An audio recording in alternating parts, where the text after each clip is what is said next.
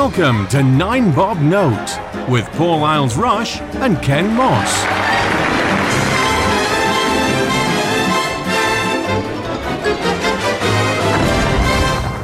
Hello and welcome to 9 Bob Note. I am Paul. And I'm Ken. Good afternoon, Ken. Good afternoon, Paul. It's your turn. What have you got?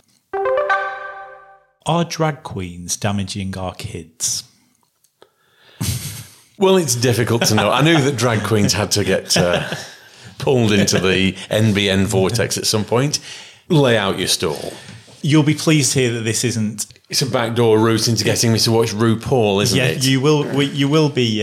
We'll be doing a RuPaul's Drag Race marathon at some point in the future, but not today. This is a story that's been sort of rumbling along for a little while. And quite recently, it's picked up a bit of pace. And it's along the lines of, there is a group of drag queens who have a sort of travelling theatre company, if you will. And what they do is they go around to local libraries around the UK and they do a story time. Mm-hmm. The kids go along, and these are usually men in drag, although yes, obviously women can do drag as well. But these drag queens go along and read stories to the kids. Yes. And there's been a bit of an uproar about this, people wanting them banned, obviously, rather than just saying, I don't want my children to be there, so I'm not going to take them, campaigning for them to be banned. Quite a number of libraries have had to face sort of threats and various outcries on social media. And the crux of it is that exposing children to men in drag is essentially paedophilia, and it's going to damage them for life. I have one word to say to that. Pantomimes. Yes, this is exactly where we're going. I mean, I don't, because I hate pantomimes, but as a culture, we've been taking our children along to Christmas pantomimes and non-Christmas pantomimes for years, and they almost always have some element of a man dressed up in a women's costume, and it's very entertaining. We've had drag queens on TV since the 70s. Well, possibly. Lily Savage. Lily Savage is the one. There's got sort of Sissy and Ada, for God's sake. Yeah. And you could argue that was more aimed at an adult audience. It wasn't smutty. Your kids could have watched it, and a lot of the jokes and the comments would have gone over their heads. But, they weren't outrageous, were they? I'm just trying to think now. There must have been. Biggins is the one that comes to mind. He must have been on telly when we were kids. Oh, no There must doubt. have been other men dragged up. There must have been. Rod, Jane and Freddie, they used to drag up all the time. Yeah. Lily Savage presented Blankety Blank, which is a character. Yeah. I don't hold with that argument at all, that it's damaging kids. I mean, the whole point, I'm very big on storytelling to kids. I just think it's just a way of engaging their imagination and their love of literature in whatever way you get them involved in it. It doesn't matter. Yeah. But books and language and expression, if this is another doorway into opening books to kids, bring it on. Yeah. They either like it or they don't. Kids will tell you whether they don't like something. Kids have got a great sensor for what they don't like. They might not necessarily know why they don't like it. I remember being terrified of Metal Mickey. I have no idea why, not a clue. I think it was probably the robotic voice. He had a very robotic, harsh voice. And I seem to remember in one episode, he had a girlfriend called Matilda who was made out of a washing machine. And she had this horrible, oh God. It's, as a child, I just knew that I didn't like it. I was terrified of the Hoover.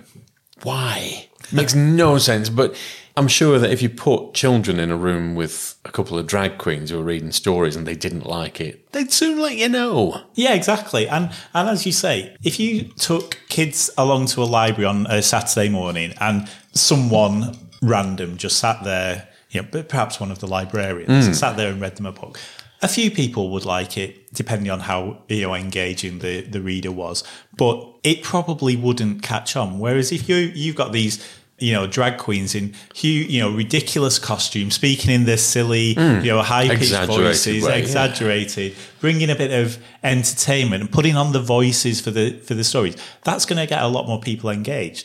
not one of those children is going to be saying, oh, hold on a second, that was a man dressed in women's clothes. Maybe I should dress in women's clothes as well. Maybe I'm a transgender.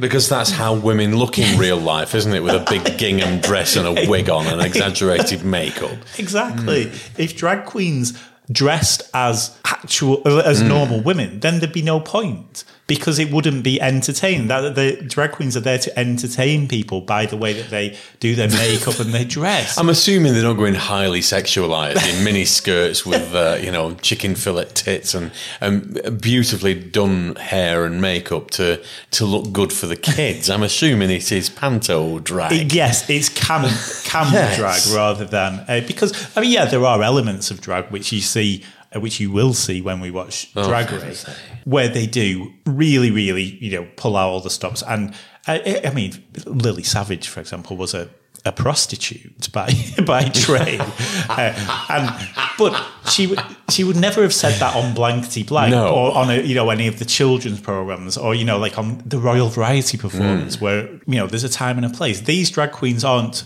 talking to the kids about what they do when they go out clubbing or anything to do. They're reading stories from carefully chosen children's books. Well, turning that scenario on its head, I've been asked many times over the years, would you read a story to my child? And on several occasions, would you read a bedtime story to my child? Well, there's an element of trust there. But can you imagine if I suddenly offered my services to go into libraries and schools to read stories to the children? I'm 44 years old and a man. Not really a vacancy. Weirdo. Did you see that guy come in before? Offering to read stories to the kids. What's all that about? Yeah.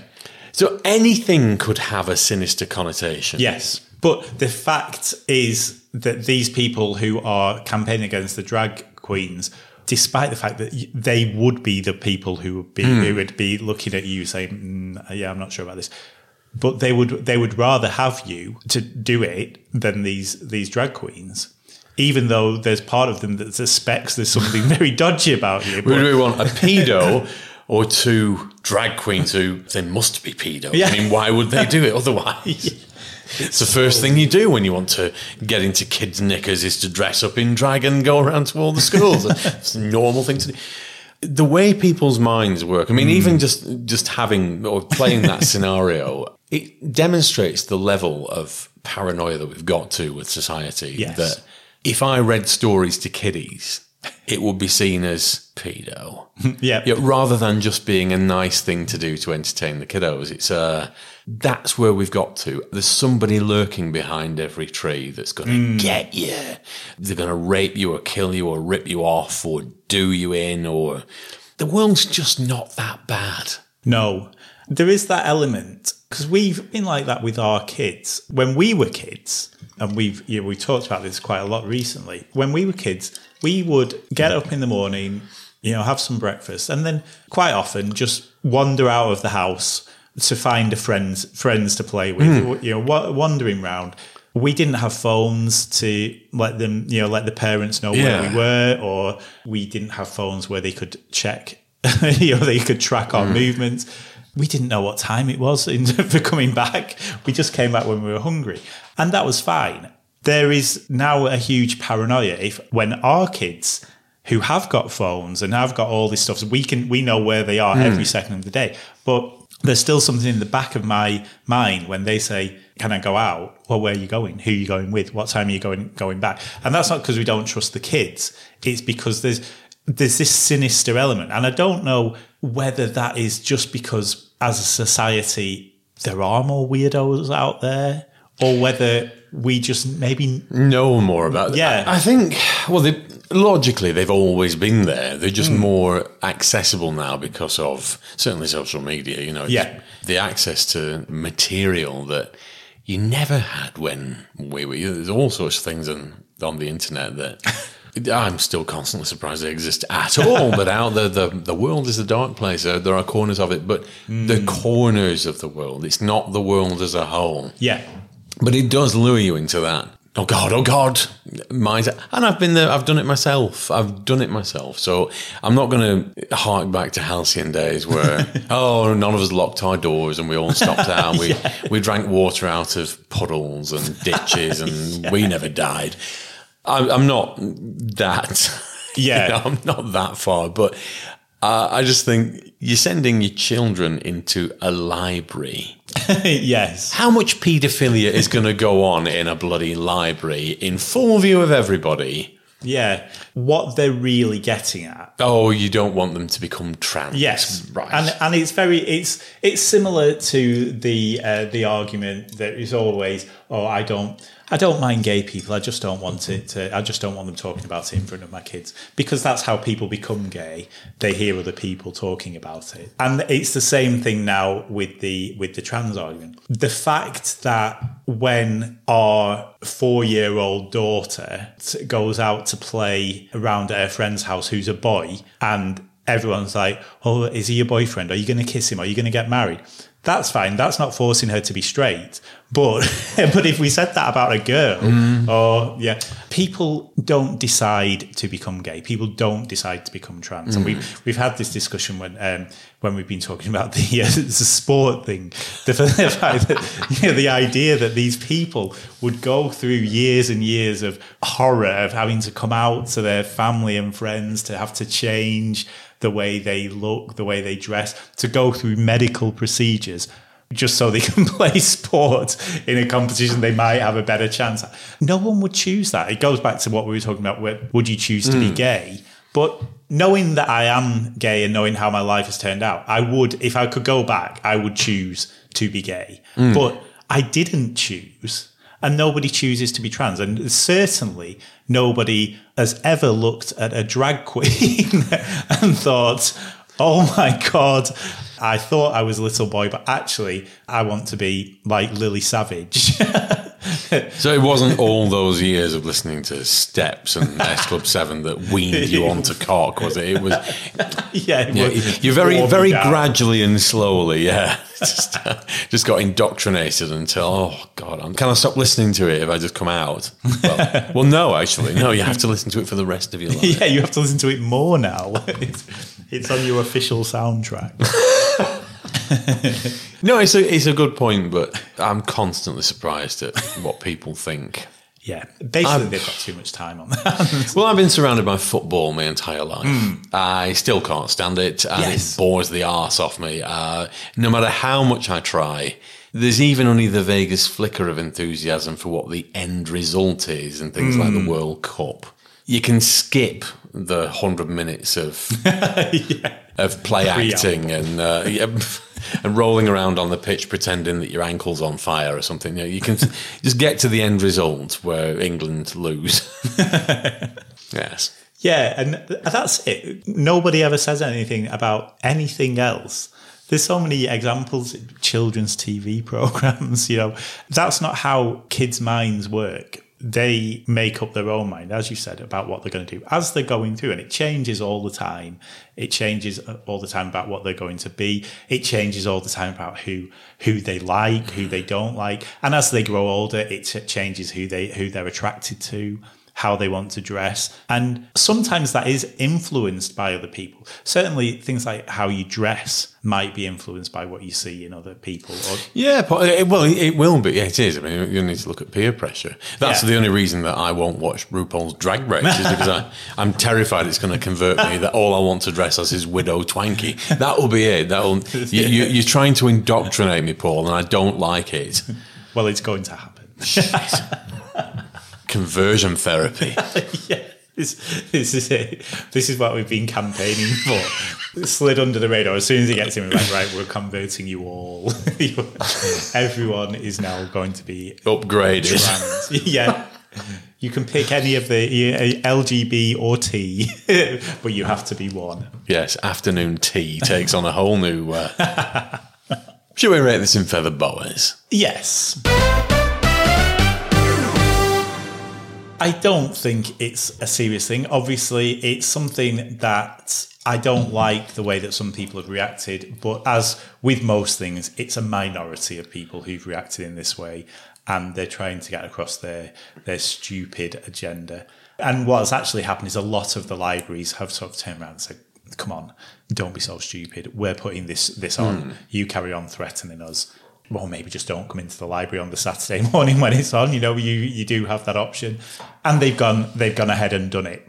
So I don't think it's too serious, but it is one of those things where we maybe keep an eye on the reasons why people are reacting like that. And is that something that's becoming more prevalent in more and more different stories? So I would say at the moment, probably a 3. With Really? the possibility of it going up as more things like this happen. This particular case, I was going to actually give a 1. I don't think that it's important at all because it's so. This is just, as with all things, when they hit the headlines, it's 5 people. Yes. That probably wouldn't go to the library and watch this at all. Anyway, they probably don't know where the library is. Or even have children that would go there. It's like there's a campaign at the minute, Save the Local Swimming Baths. The people that have campaigned have never been there in their life.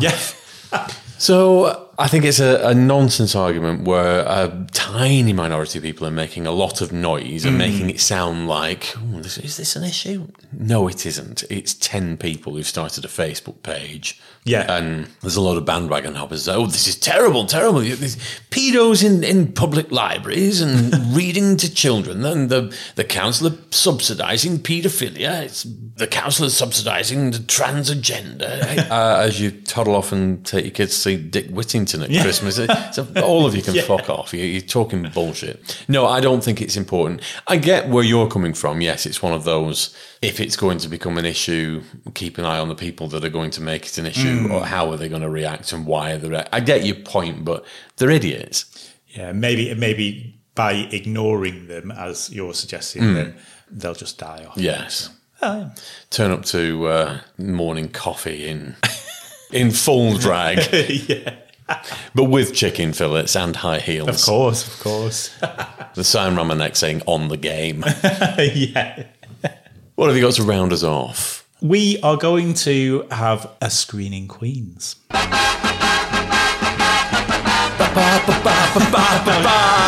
That's it. So this is a documentary that has been on Netflix quite recently. It's not in any way connected to LGBT people or to what we've been talking about. Why should we do that? We'll find a link. Have you got your crowbar out there? Yeah. Well, this documentary is called The Most Hated Man on the Internet. And it is about a guy whose name I can't remember. Obviously. This is a really good segment. But what he did is he started a website in America, of course, that was called IsAnyoneUp.com. And it was basically a revenge porn website. So anyone who had photos or videos of exes, they would take once you split up, you could upload these photos onto this website along with their Facebook and social media contact details, and basically invited people to comment on them. Basically, it was an awful thing. And the documentary is about one woman whose daughter actually had some photos stolen from her emails and put on this site, and the woman decided she wasn't going to stand for it and basically brought him down. First of all, it's such an awful, awful story about this guy who made... Hunter Moore, yeah. And he made an absolute fortune from doing this, but he was like a cult leader. Some of the comments that people were making to him, and he built up this following of adoring fans, even though he was doing this awful, awful thing. It was just a really, really horrible story. So that's why it's not particularly nice watch. It's not something, like a romp. But it's thought-provoking. It's thought-provoking. But it does make you think about, there's people like that who are out there, but our drag queens in the library are the ones who obviously are the threat to humanity. There's your link.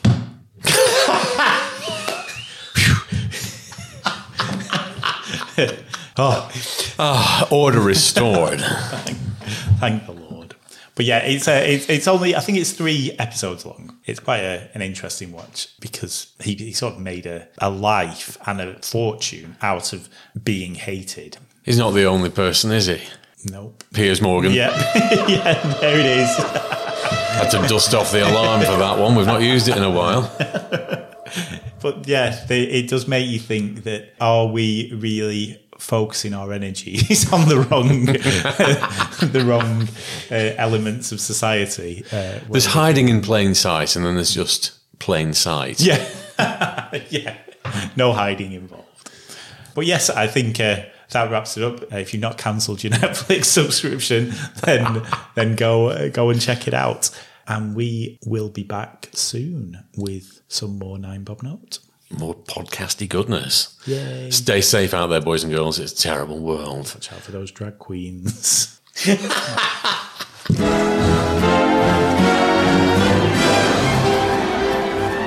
9 Bob Note featured Paul Isles Rush and Ken Moss. Title music was by Mark Scheiman, and the program was produced by Maverick Productions.